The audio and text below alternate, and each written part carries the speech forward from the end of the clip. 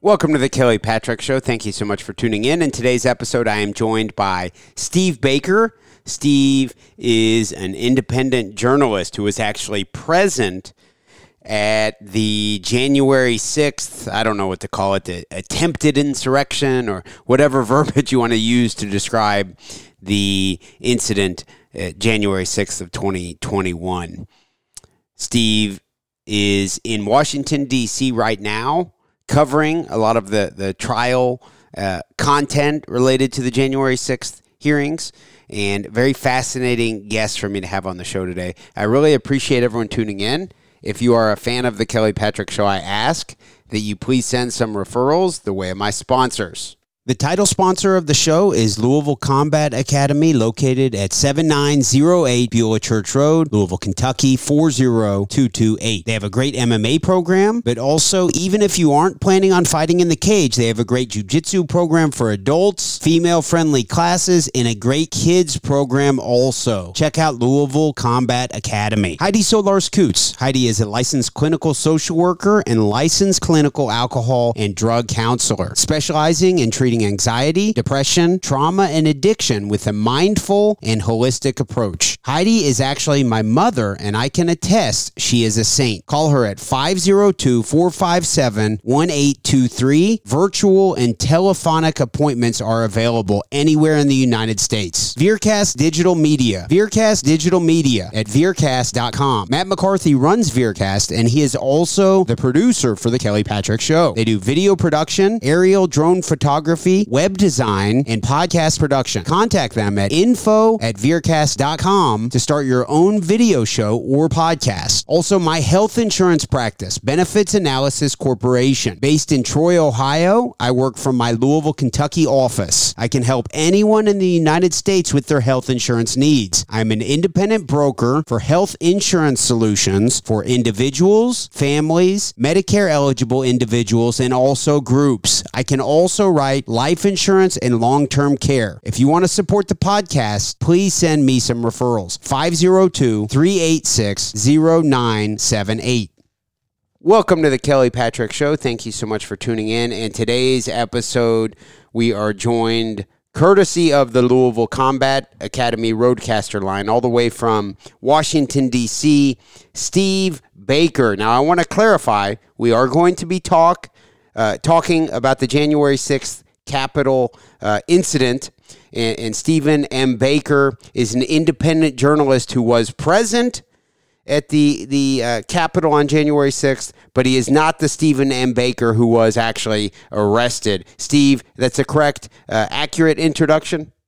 Yes, that's pretty accurate right there. There were two of us with the exact same name, spelled the same way. The only difference in our name is his name was Stephen Maury Baker, and mine is Stephen Michael Baker. And that's created a lot of confusion over the last year and a half. But nevertheless, he was the one that actually was arrested, charged, actually pled out on his charges. And I am the guy who was threatened with prosecution, but have not been charged or arrested yet. Okay. Now, just because I do think people listening to this episode will be wondering, Steve, you're not like a diehard Trump supporter. My understanding is you're not really like a big Biden supporter either, but your presence at the January 6th Capitol incident was strictly as a independent journalist. So I know that seems silly to even need to talk about, but hopefully many people are listening who are not familiar with who you are. That's an accurate statement, right?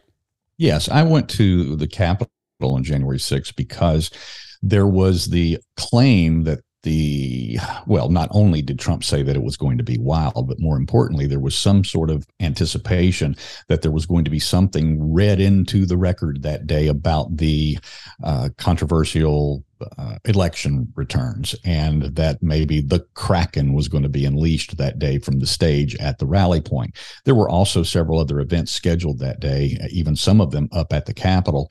So myself and actually another writer, a writer of some esteem, and I'm not going to use his name without his permission, but we drove up together from Raleigh, North Carolina, We attended the speeches there that morning at the Ellipse in the Washington Monument area. Then we did what we intended to do all the time, which was to head over the Capitol to actually watch and cover the additional events that were scheduled on the Capitol lawn, on the Capitol lawn that day. And of course, as we all know, all hell broke loose before we got there, and then everything else transpired as it transpired from that point forward, and those other events never took place. So not only were you present on January 6th at the Capitol, but you, of course, have been covering it ever since. So I want to dive into a lot of details about the people who are being charged or will be charged, have been charged with certain crimes related to the January 6th incident at the Capitol. But before we do that, Steve, if it's all right, could you paint the picture? If someone's listening and they really don't know much about what happened on January 6th, why everyone was there, they didn't follow the news very closely at that time. Steve, what is your take on what the hell was going on that day, January 6th?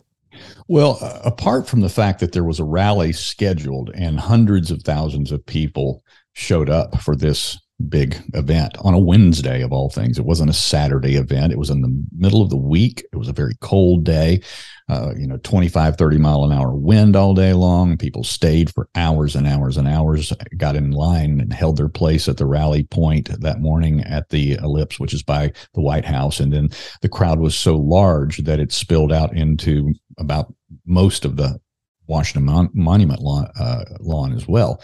And then, as I mentioned before, people started moving from the rally point to actually march on the Capitol. It was a First Amendment protest march, is what it was, and then there was another stage scheduled to be up on the Capitol lawn that other VIP speakers were supposed to be at. And of course, by the time I arrived and the gentleman that I was with, we looked up and we could see, well, first of all, we heard sirens approaching the Capitol, a lot of sirens. And then we started seeing police pouring down the steps because we were walking up on the west side, which is where the inauguration setup was. As you know, they completely, which is ostensibly the back side of the Capitol. And that's where they set up the inaugural staging for that. And so as a backdrop, that inaugural staging, we saw Metropolitan Police joining Capitol Police because the Metropolitan Police were dressed differently. We could see that they were pouring down the steps, and then we saw smoke, and then we heard flashbangs. I looked over at the other writer that I was with, and I said, well, that's where we're going. I mean, that's what you do when you're a journalist. You follow the story where the story develops. So we broke out in a trot up onto the West Terrace. And as soon as I got to the West Terrace, the very first thing that I captured on my video camera was people already receiving first aid. And then for the next hour, it was just it was a huge melee and a battle line. And then when that was not over, but as it progressed finally to the actual breach on the West Side through those what they call the West Side Senate doors. And once that had taken place, by the time I got up to where that had happened to film that, people were just pouring into the Capitol by the hundreds at that point. And so I joined them and went in myself. So you went in as a journalist, of course. Correct. What was the type of conversation that was going on? What was your take on why people were going in? Why were people going in? Well, because this is the part that so many people don't understand, particularly those that have a jaundiced view. And I don't mind saying from the left. I don't typically refer to Republicans and Democrats or conservatives and liberals. I just pretty much say the left and the right. That's my own choice. But those on the right that were there that day were not there for violence. There were elements within the crowd of the extreme right, of the extreme left, and other types of provocateurs, which are largely as yet unidentified by either the FBI or all these online seditious, conspiracy hunters that are out there. But the point being is, is that there was, even identified by the Department of Justice, only about 200 to 225 people who actually engaged in violence and property destruction that day. As of yet, there's been over 900 people arrested for various offenses. The most consistent one of all is that what I call a glorified trespassing charge. In other words, it's, entering a restricted, federal building. And so that's been the most consistent charge, and pretty much everybody's been charged with that. And most people that have been charged with 3 or 4 other misdemeanors have pled down to that one and have gotten a slap on the wrist. They've either gotten a $500, $2,000 fine, 2-year probation, that sort of thing. Most people have not spent prison time over this. Some people, unfortunately, have spent a lot of time in jail already. Some people approaching 600 days have already been held without bail. And some of those that are being held without bail did no violence or any property damage either, but they have been and are facing the larger conspiracy charge, which has been leveled against some of the Oath Keepers and some of the Proud Boys. And that's what I'm here in D.C. doing right now, is I'm actually covering the first Oath Keepers trial, which began a little over 3 weeks ago. And now we're looking at this thing not being over till probably close to Thanksgiving. So, and I know, once again, I'm going back to this, Steve, you don't consider yourself to be on the right. Would you say you're more on the left? No. I am a small L libertarian. I take all the tests. People test me all the time because they don't think that I am. But I have an axiom. There's the world we want versus the world in which we actually live. And that's why I call myself a pragmatic constitutional. I actually used to go by the moniker of the pragmatic libertarian. I dropped that because too many people associated me with the party, and I'm not a member of any party. I'm not a Republican, not a Democrat, and I'm not a Libertarian Party person. Philosophically, I'm as libertarian as anybody can be. But having said that, I recognize that the world we live in doesn't allow us to snap our finger and just suddenly be all free, everything, and anarchist to the extreme. We have to adapt and adopt to the circumstances and the laws under which we live. So for me, the best thing that we can possibly do is adhere as closely to the original founding documents as we can in terms of operating within our libertarian ideals. So that's why I have adopted the pragmatic constitutionalist. So maybe more accurately, I'm a constitutional libertarian. Okay, and I know that seems, as a journalist, that shouldn't be as relevant, but when we're hearing this version of events, of course, people, listening will wonder, well, this Steve guy, maybe he sounds like he's defending the people who tried to overthrow our government, or, there's all sorts of very serious accusations that have went into this entire ordeal. So I appreciate you setting the stage with your own personal political ideology. Well, first of all, I'm not defending anybody who did violence against law enforcement or did property damage against the Capitol that day. They need and should be prosecuted to the fullest extent of the law. I will tell you that in the hundreds of interviews I've done since that day, I have often had the opportunity to describe the type of people that I saw, interacted with, videotaped, and have analyzed now for months and months and months as being bad people that were there with the intent of doing bad things. There were good people there who got caught up in the moment and did some bad things. There were a lot of good people there who never did bad things. And then there were good people there who did really good things that day in terms of helping people and helping injured individuals, including helping injured law enforcement. And in some cases, those were the Oath Keepers. And that story is not being told by the mainstream press. It's certainly not being told by the House Select Committee on January 6th. And so there's a lot of disinformation in the media. And I will tell you that in covering this trial, I'm sitting in the press room every single day with all the big guys from the New York Times, the Washington Post, NPR, CBS, NBC, CNN, right down the line. So I'm seeing not only sitting next to them and chatting with them every day, but I'm seeing the stories that they're writing. And still to this day, all of these months later, they're still painting a narrative that is not completely accurate. Okay, so you're there covering the trial of the Oath Keepers. If we're going to dive into who are the Oath Keepers, I know this is probably a subjective definition, but according to the Southern Poverty Law Center. Yeah, well, they're the authority, aren't they? That's good. Can't wait to hear this. It says the Oath Keepers, which claims tens of thousands of present and former law enforcement officials and military veterans as members, is one of the largest far-right anti-government groups in the U.S. today. What do you think of that description?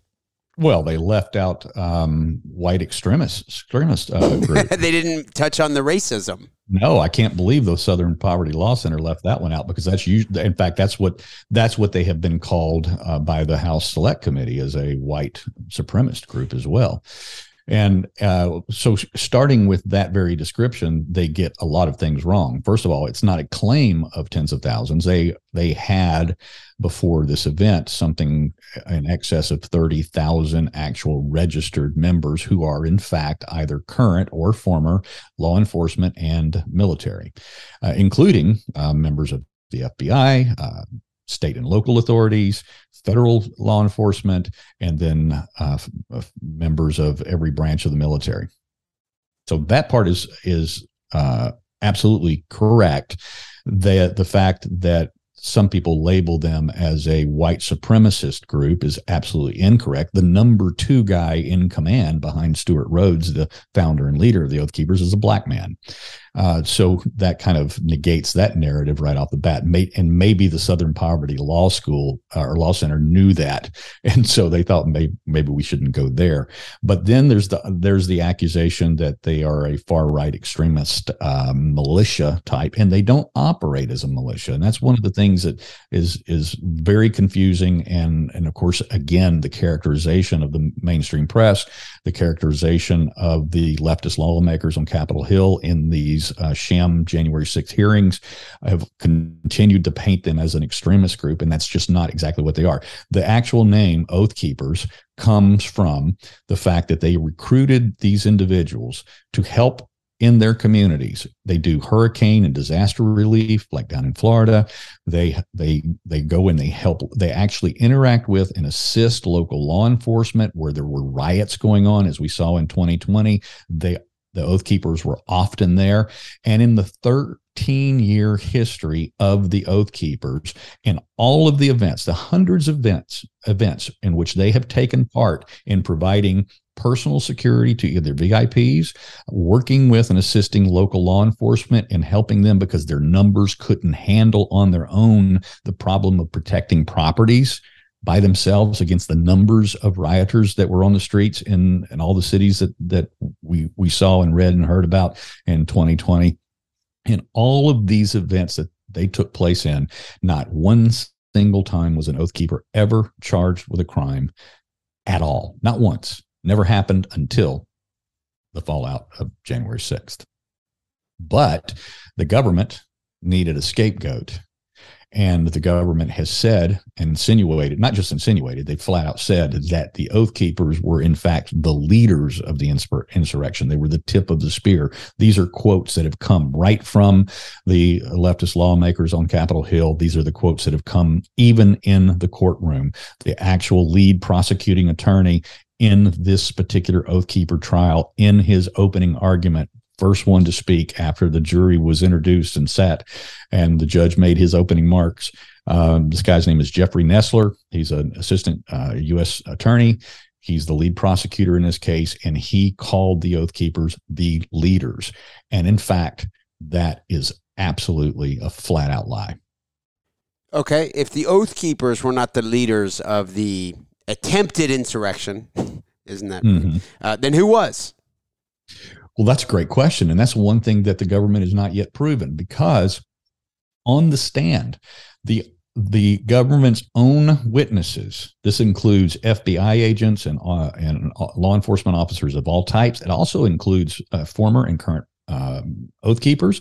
These are government witnesses. These are guys who have already pled out, or these are guys who were not charged, and then because they weren't charged, they were called in because of their association directly with the current defendants in this particular trial, and been asked to testify. These witnesses have not done well for the prosecution yet. In fact, one of the actual not Oath Keepers, one of the FBI agents, special FBI agent. Her last name is Whitney Drew. I just remembered her name. So a special agent of the FBI, Whitney Drew, on the stand admitted that she was only aware of between 15 and 20 Oath Keepers on the Capitol grounds that day. Now, I'll ask you, Kelly, how does 15 to 20 unarmed individuals of any type, regardless of what they call themselves, overthrow the government of the United States? Two fully armed law enforcement divisions, the United States Capitol Police, the Metropolitan Police, tactical units of the FBI, the ATF, U.S. Marshals, as well as embedded United States Army Special Forces in the crowd, which has now been verified. And that does not an insurrection make. Just start there. And so the question is how were they the leaders?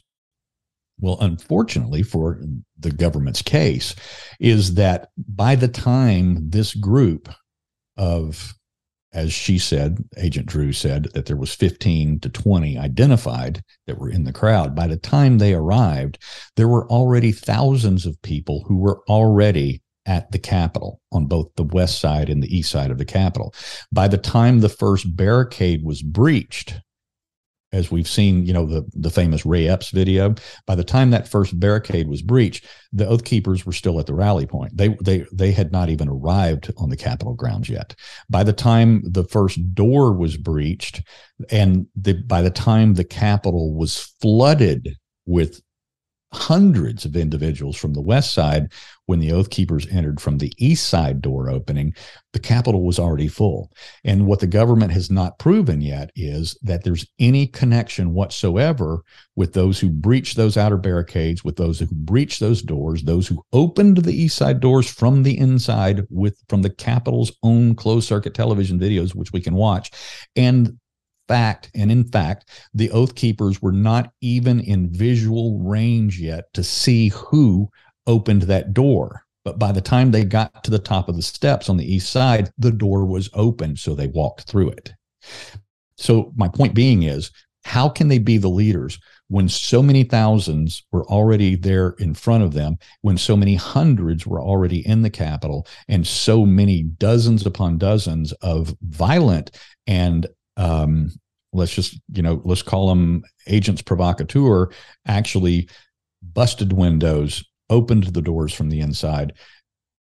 The government has made not a single effort to connect the Oath Keepers to those individuals who actually did the dirty work. So until they make that connection, that there was a conspiracy between those violent perpetrators and the Oath Keepers, they have no case. And that's what obviously the defense attorneys are attempting to prove in this trial. So the January 6th event happened. Of course, many people in the United States on the left, including much of the media, wanted to spin it in a way that it was just these frustrated Trump supporters, Trump, Alex Jones, they had directed these people to go overthrow the government, overturn the results of the democratically held election, and to take control of the government. Yeah. Why has the narrative turned into it was at the direction of the Oath Keepers, but why have they turned into, I guess, the scapegoat? How have they pinpointed in on the Oath Keepers, and that's turned into the prevailing really narrative that comes to why the Oath Keepers? Well, the Oath Keepers being an organization made up of a whole bunch of former military guys. As you know, military guys can have some rather rancorous and salty language. And also, they had, unfortunately, many meetings that were recorded on GoToMeeting sites. They had walkie-talkie communications through the Zello app the day of January 6th. They had a lot of Signal chats and chat rooms that they participated in for planning various events that they were involved in. Some of those at the Capitol before January 6th. But in all of those meetings, you have a bunch of guys with some pretty extremist language, that sort of thing. So they were able to use that language to bring into the mix and say, you see, these guys were actually planning insurrection. These guys were planning to overthrow the government. These guys were planning to bring arms and to actually use them to stop the lawful transfer of presidential power from the Trump administration to the Biden administration. So they had all of this rancorous language. Unfortunately, the one thing that the prosecution refuses to show is that in the middle of all of that language, there was also the buffer language in between, and they leave those chats out. They leave those messages out. Like, for instance, when the building was actually breached, when the Capitol building itself was actually breached, the one message that they failed to produce, and of course, was obviously the defense did in cross-examination, of these FBI agents, was a message that said very specifically and very explicitly, we need to go inside and we need to protect the members and the staff from violence. The members being the members of Congress, because this is what they do.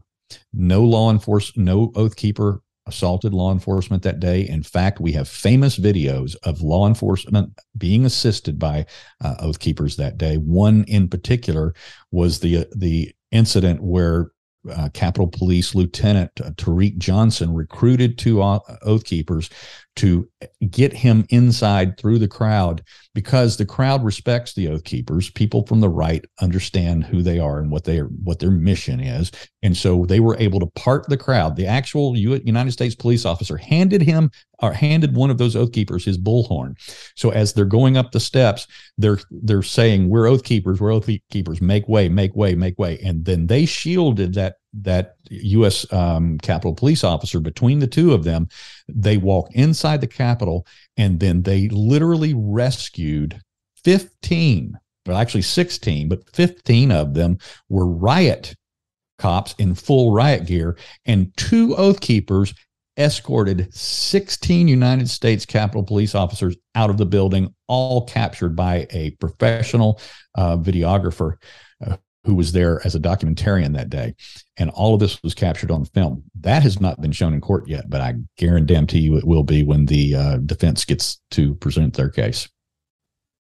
Okay, so differentiating the Oath Keepers versus the Proud Boys, what are the mission statements of the two organizations, and how did they play a role in the January 6th? That's an interesting thing too, because the government, particularly the January 6th committee, has tried to link the two of them together, and in fact, there was a meeting between the two between the Oath Keeper leader Stuart Rhodes and between, I think his name's Enrique Tarrio, the founder and leader of the Proud Boys. They actually met for the first time in their lives in a parking garage. I think it was on January 5th. And so there was video of their actually shaking hands. And so the government has tried to link that together, when in fact, that's the first time and the only time that they've actually had a hookup between the two of those gentlemen.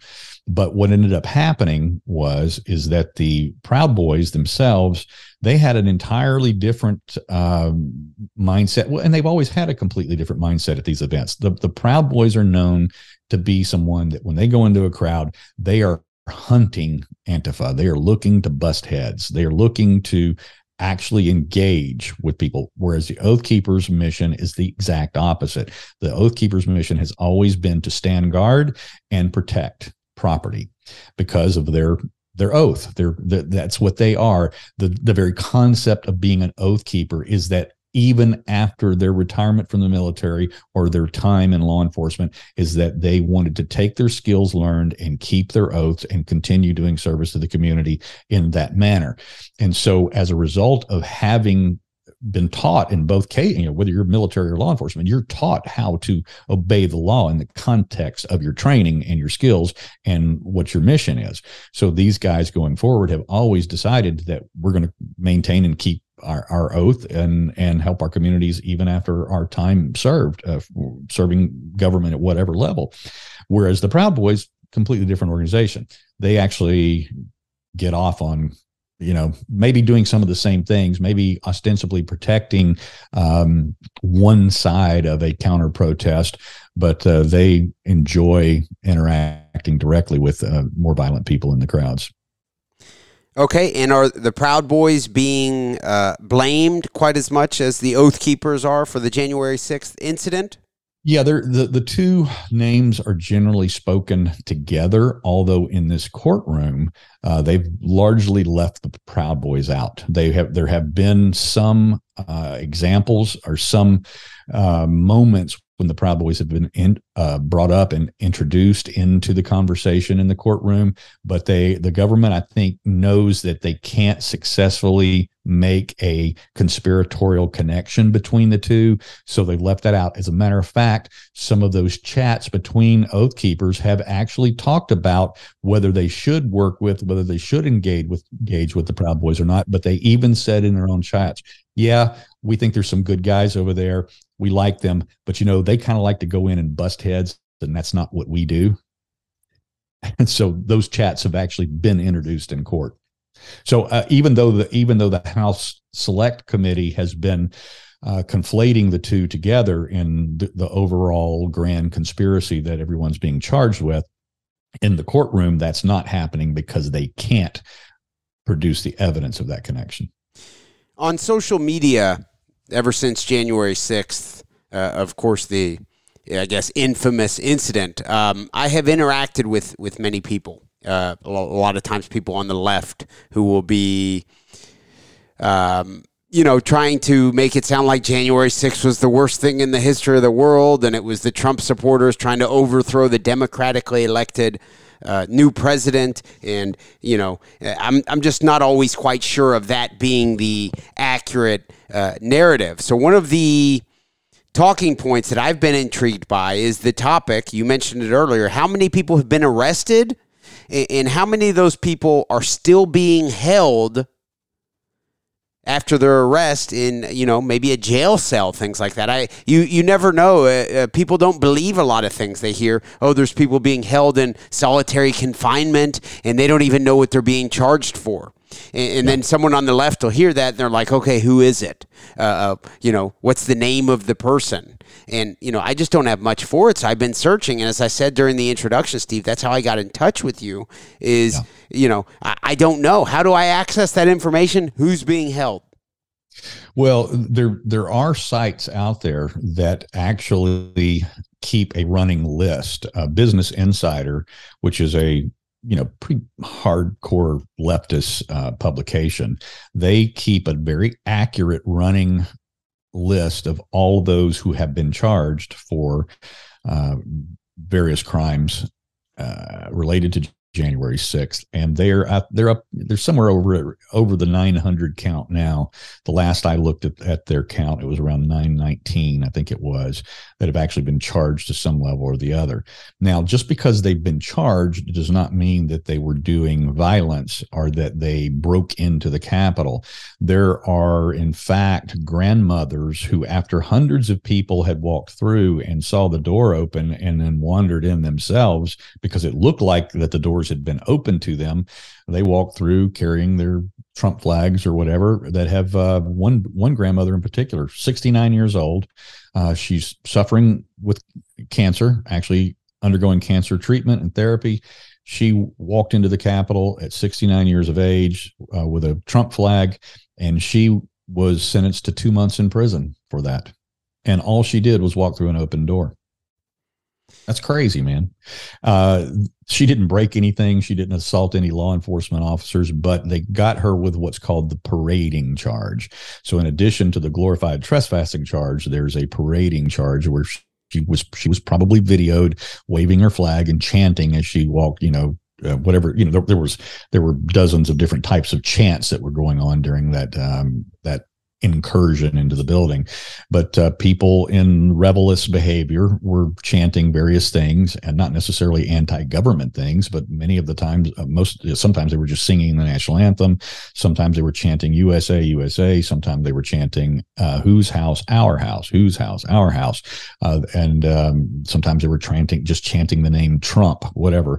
But there were certainly, as I've said before, bad people doing bad things, but there were good people who just looked up and saw, oh, well, hey, the doors are open, and they started wandering in.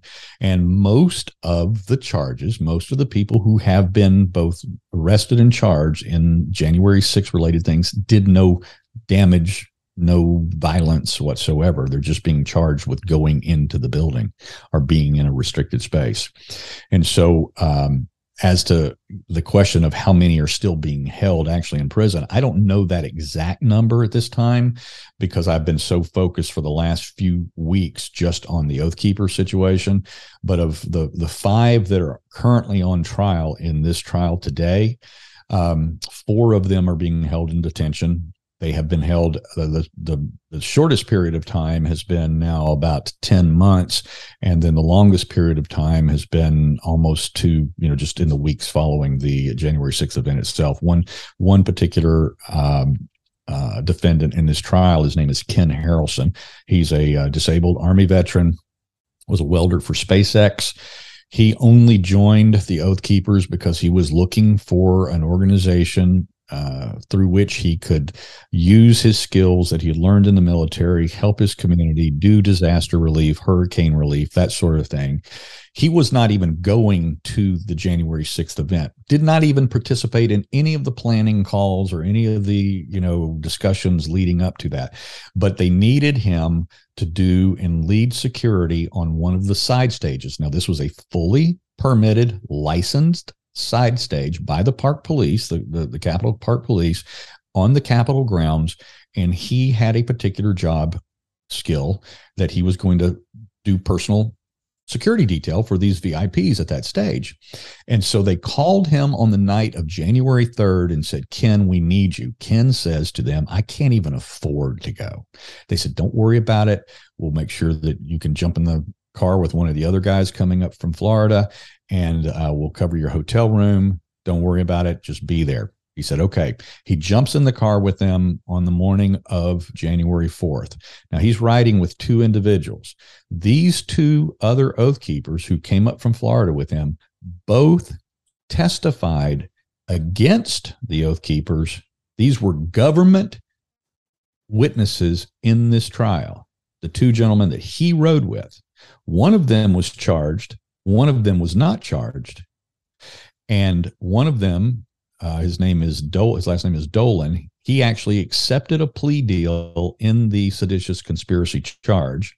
The other one did not walk into the Capitol. He got separated from the main group because he needed to go to the bathroom. So, and rather than walking in the quote unquote stack that went up those steps and then eventually went into the building itself, he was out looking for a public restroom. So he did not get caught up in the net of those who walked in the building. So of the 3 guys that rode in that car from Florida to North Carolina, where they spent the night on the night of the 4th, and then the next day they drove all the rest of the way to D.C. on the 5th, and then they participated in their security details on the evening of the 5th and on the day of the 6th, and then the morning of the 7th they deadheaded it all the way back to Florida. So they were together for 4 days.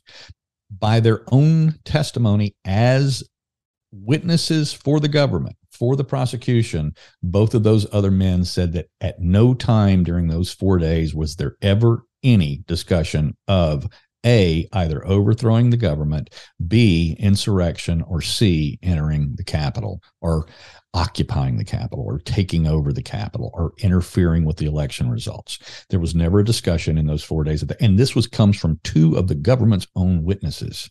But Ken Harrelson, because he did walk in that building and he refused to accept a plea deal, he did no violence. He did no property damage. He was not involved in any planning, no conspiracy planning, certainly. He has been held in detention since mid-March of last year. So he's getting close to 600 days here. So Ken Harrelson, if there's a name, kind of a poster child for someone who did not do anything violent.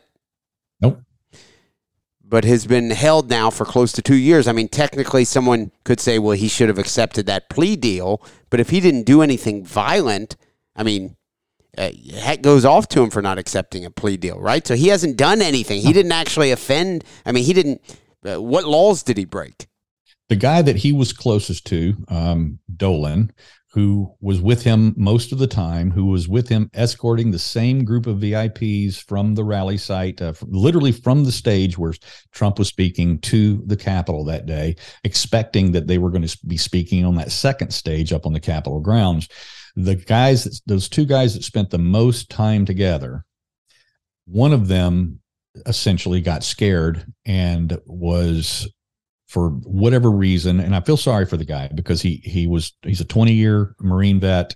He obviously has PTSD. He has depression problems. He also is an admitted alcoholic. He was dealing with alcohol problems, and he you could see that he was a broken man on the stand. And obviously the prosecution had coached him into his testimony, but even with the coaching of the prosecution, the government itself telling him what to say and telling him that if you say this, you're going to get a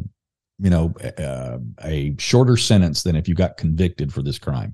So he actually took a plea deal. He's expected to get between 5 and 7 years when his sentencing comes up as part of his deal. But even he did not one time implicate the Oath Keepers on the actual charge that he took a plea deal on of seditious conspiracy. He actually said that with the two gentlemen that he rode with, including Ken Harrelson, that conversation never happened. My next question is going to make me sound very partisan, but I'll ask it anyways. Sure. Your opinion, if we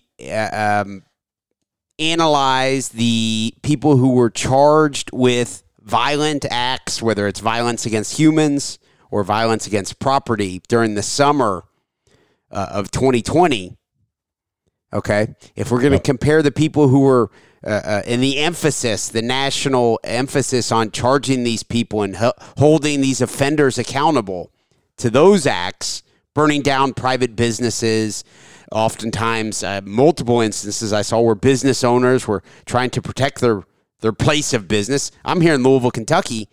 Look no further. It happened here.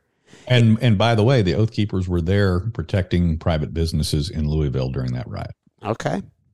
Never got arrested, never got charged with anything. We're assisting law enforcement there in Louisville. Okay. As a matter of fact, Ken Harrelson, who we were just talking about, he was there. Wow. Okay. But the offenders who were destroying private businesses, who were, I saw a horrible video of a business owner just being beaten. It looked like he was beaten to death for doing nothing more than saying, "Hey, leave my business alone." Right. If we're comparing the offenders in the degree to which they were held accountable for those acts during the summer of love, or whatever you want to call it, versus the January 6th incident, or whatever you want to call the January 6th episode, do you see any similarities? Is there lack of consistency? What are your thoughts on that? And once again, I know this is a partisan question, but what do you think? Well, Terry, I mean, first of all, you have to look and understand what you're missing there. Is in the summer of love that, involved $2 to $3 billion worth of property damage and over 20 people killed in those riots. You just don't understand that. You have to understand what their state of mind was. You have to understand that the oppression that the systemic oppression that they had been under for so long, that when the George Floyd killing, death, murder, whatever you want to call it, happened, that clicked and set off an understandable reaction from those protesters against the systemic problems within government, systemic problems within law enforcement, that sort of thing. On the other hand, that which, if you're an honest person, you can't do the same thing, or I should say, if you're a dishonest person, you can't do the same thing looking at the quote unquote insurrectionists in Washington, D.C. on January 6th, because they don't get the same grace. They don't get the same level of understanding that their frustrations might have been just as valid as those that were kicked off after the George Floyd death, but because it was attacking the side of the government they liked, that they approved of, that lawful transfer of power to Biden, except none of that actually happened. None of that was going to happen. This notion that 225 people, now, again, there were hundreds of thousands of people protesting, exercising their First Amendment rights that day in the form of gathering at a rally, the form of protesting and marching on the Capitol. But by the Department of Justice own numbers, that only about 225 people actually did violence that day. So I'm here to tell you that 225 people with sticks, flagpoles, and bear spray against two fully armed law enforcement divisions, including elements of the U.S. military, does not an insurrection make. And when you look at the difference in property damage, you mentioned all the buildings that were damaged and destroyed and burned down. In the Summer of Love, we're talking about also government buildings that were burnt to the ground, including police departments or buildings that were burnt to the ground, precincts. So this was an attack on government, because that's exactly who they identified in the Summer of Love. BLM, Antifa, and the like, and all of those, the thousands upon thousands that participated in violence in those riots, they were attacking elements of government. Those who participated in violence on January 6th were attacking essentially an element of the government. But it wasn't the hundreds of thousands that were there. It wasn't the tens of thousands that marched on the Capitol. It was those who came prepared to do violence or came prepared to set off and trigger what they hoped would be a tidal wave reactionary violence against the government that day that didn't happen. People didn't respond to it. The only thing that they responded to were the open doors, and then they marched through with their flags and their cell phones taking, selfies and videos of the thing. But even then, myself, as an independent journalist who followed the story into the Capitol myself, I've had many, many people over the last year and a half who've said that I need to spend the rest of my life being waterboarded every day in Guantanamo just because I walked through the building with a camera. I know it seems like a difficult thing to compare for many, but at least from my seat, it doesn't seem difficult. Private businesses destroyed. The Oath Keepers, their mission statement, as you described earlier, is in effect to, as peacefully as possible, protect whether it's private property or private businesses. So I know this is, once again, very partisan. I'm going back to left versus right, respect for private property rights. I guess being more on the right versus on the left, where it's they maybe worship more so the government buildings, but the destruction of the businesses, the private properties, and as you said, even some government buildings also during that entire summer. It's very bizarre to me, the media attention. Are there many other independent journalists such as yourself present covering the Oath Keepers trial right now? Yeah. When I was threatened with prosecution myself back, it's been 11 months ago now, since the Department of Justice, an actual assistant U.S. attorney, contacted my attorney and said that I was going to be charged for we have the actual letter from the DOJ saying they were going to charge me. They haven't. They've not followed through with that. In fact, we haven't heard from them since then. It's been 11 months since we've even heard from them. But there's a growing list of independent journalists that I've been putting together, both who have been charged and those who have not faced charges. And in fact, we're looking at, when I finish this podcast with you, my very next one, and actually 20 minutes from now, I'm actually interviewing another independent journalist who was charged. And not only was he charged, but he may even be called as a witness in this particular Oath Keepers trial, because twice now his videos have been used by the prosecution in their presentation of events. And and he has another story to tell about how they've used his videos, which is inaccurate. And so I'll be interviewing him in just a few minutes. But there's a list of independent journalists who have been charged, many of them already convicted, and then oddly, there's an equal number of independent journalists who have not been charged. And even though they did exactly the same things that the ones who have been charged, I seem to be caught in this netherworld in the middle. I honestly think that the DOJ doesn't know what to do with me. All right. Because, first of all, I have a track record of 20 years before January 6th of being a writer, commentator, and analyst. So I have a lot more time under my belt as an independent than some of these guys who went in there, younger guys who've only been maybe doing this a couple of years. Some of these guys only got started actually following the riots of 2020. And that's how they got their start, was doing that, and captured some incredible video in those riots, and even garnered some fame as a result of that.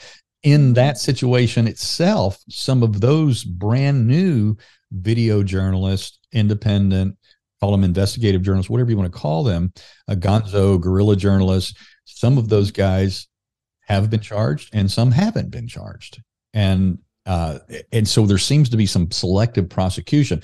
I think that the primary trigger point for the DOJ, whether they went or after them or not, was how active they were in their speech as far as being anti-Trump, pro-Trump. Even that day, some of these journalists, I think, as they were going through the building, because they were there as Trump supporters, they got involved with the chanting and that was happening as well. And so that didn't bode well for them, because they were Trump supporters when they went. But again, that kind of becomes a thought crime, because now they're being prosecuted for what they think and what they believe in, what their personal political preferences are, as opposed to what their reasons and for being there were and what their actual activities were. If they walked through the building, if you have a non-Trump supporter and a pro-Trump supporter carrying a camera, and you're there as a journalist, and you walk through that building, and one guy is known to be a leftist writer or journalist, sells his stories to the New Yorker, to whoever, and then you have a guy on the right who sells his stories maybe to the Daily Wire, or the Blaze, or something like that. All right, and they both walk through the Capitol. They both do no violence. They both don't break a thing. They both record some of the same exact scenes. They're both sometimes in the same place at the same time, recording the same event. And then they emerge from the Capitol on the other side, and then one of them is arrested and the other one is not. What do you think is the difference between the two? Well, if it leans to the one direction every time. That's right. It's based on the way they think. So this is a thought crime. Orwellian. It's no more complicated than that. That's exactly the difference in the selective prosecution that's happening. Now, I'm kind of caught in the middle as the libertarian guy, because I was not there as a Trump supporter.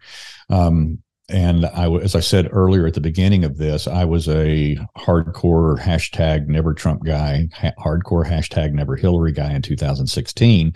And the reason I was a hardcore never Trump guy was because he came in on my scorecard with a big fat 0, because he had been on every side of every issue, in his rhetoric leading up to the 2016 election. So I didn't know who he was. And he had no legislative record. He had no executive record running a state or running a city.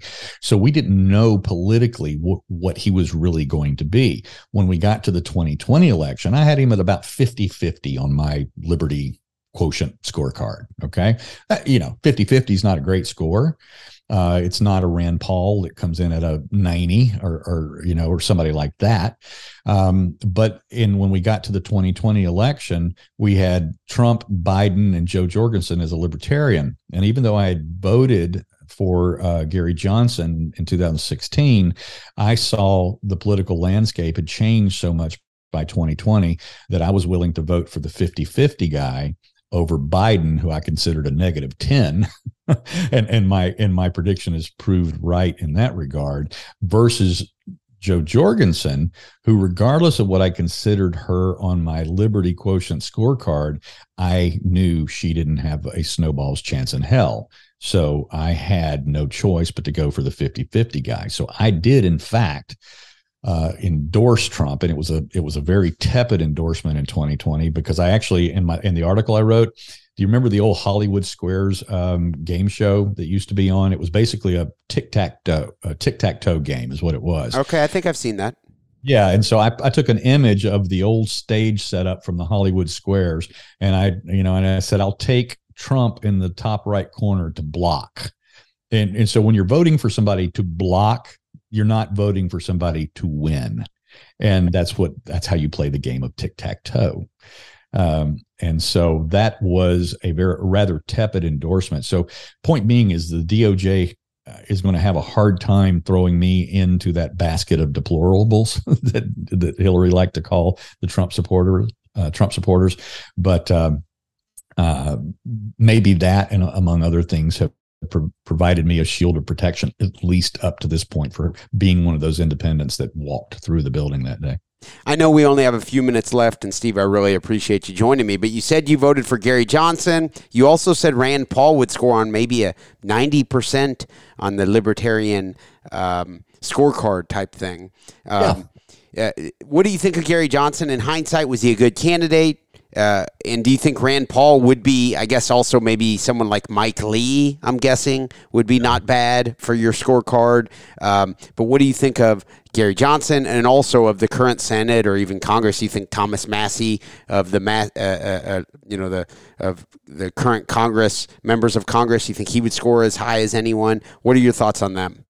Gary Johnson in 2016 sabotaged the Libertarian Party's chances of getting that mythical 5%, that goal of 5%, which means they would get federal funding and maybe more stage time in the next round. And he sabotaged that by acting like a dopehead during the entire campaign. There was no reason why the Libertarian Party in 2016 could not have hit Ross Perot numbers from 1992. If you remember Ross Perot as an independent, starting his own party, the Reform Party, just out of his back pocket, literally, was a guy that got 19% of the vote in that election between Clinton, the first Bush, and himself. He got 19% of the vote. He got 9% in 1996, and so.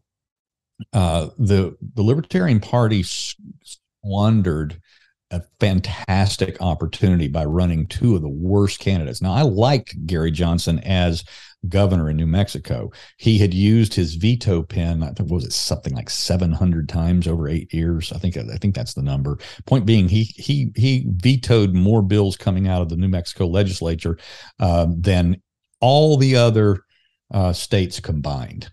He was a rock star, and that was as a Republican, and of course, I scored him on the Liberty Quotient at about a 70%.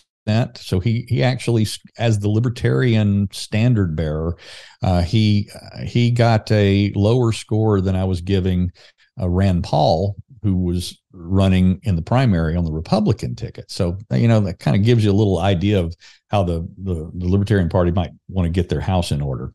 And maybe they have done so lately with the recent convention results and the change in leadership that they've had. And that'll remain to be seen over time. And I think you asked me about Thomas Massie. I love Thomas Massie. He's another one of the more libertarianish standard bearers in the Republican Party right now. And of course, Justin Amash, who I think committed political suicide, and he could have opposed Trump just as viciously or voraciously as he wanted to with his vote in Congress had he kept his mouth shut a little bit more. Ended up sabotaging his political career, and that's that's a whole nother topic for another time. Yeah, I think Rand Paul voted against Trump a lot. Yes. Yes, he did. Rand Paul probably was just like me. It was 50-50 on Trump. He voted against basically all of his spending bills, and that's what you want from a libertarian. And so, of course, libertarians think that he sold his soul because he became Trump's golfing buddy. Well, no, we want that kind of guy in the president's ear. We want our guy being able to whisper to the guy and say, would you think about it this way? And that's what we got from Rand and that relationship with Trump, not the other way around. Otherwise, we would have seen a collapse in Rand's voting record, and that didn't happen. Okay, great stuff. Steve, I really appreciate you joining me today. I guess I should ask real quick, what do you think of Blake Masters? Well, you know what? He's not, I will tell you, he's not somebody that I am qualified to provide analysis on. And the reason for that is simply this. Since he has been a newsmaker, I have had my head up January 6th ass almost exclusively. So I am not in a position to even, this particular election cycle, I'm not the guy to talk about this because this has been, I've been so immersed in the run up to this trial. And then now in the middle of this trial, which will go through Election Day, obviously. I'm sorry to even admit this in public, but because I'm up here in DC for 8 weeks straight, I forgot to get, an absentee ballot. And so this will be the first election that I have missed in decades. I am a very consistent voter, and I believe that that's our duty, our responsibility as a citizen is to exercise our right to vote. And I cannot believe that because of my distractions with all things related to this particular situation I'm involved in now, that I let that get away from me. So I'm going to actually miss this vote. Steve Baker, if someone listening is interested in continuing to follow the Oath Keepers trial and everything you have to say, of course, they can follow you at TPC4USA. How else can they keep up to speed with everything Steve Baker related in the January 6th trials? Yeah, I'm tweet storming from the courtroom every single day. So they can follow me on Twitter, as you said, at TPC, the number 4 USA, TPC4 USA. That's my Twitter handle. Also, the best place for more comprehensive coverage for the articles that I release in the evenings, the videos that I try to do a podcast kind of synopsis of the trial day every single day afterwards. And that's from our locals community or on Rumble. Our locals community is thepragmaticconstitutionalist.locals.com, or just go to the Pragmatic Constitutionalist on Rumble and you can see our podcasts there. Steve Baker, thank you very much for your time. I look forward to hopefully speaking with you again sometime soon. Thank you. Thanks, Kelly. I appreciate you having me today. I want to thank everyone for tuning in to the Kelly Patrick Show. Of course, we will have another episode out soon.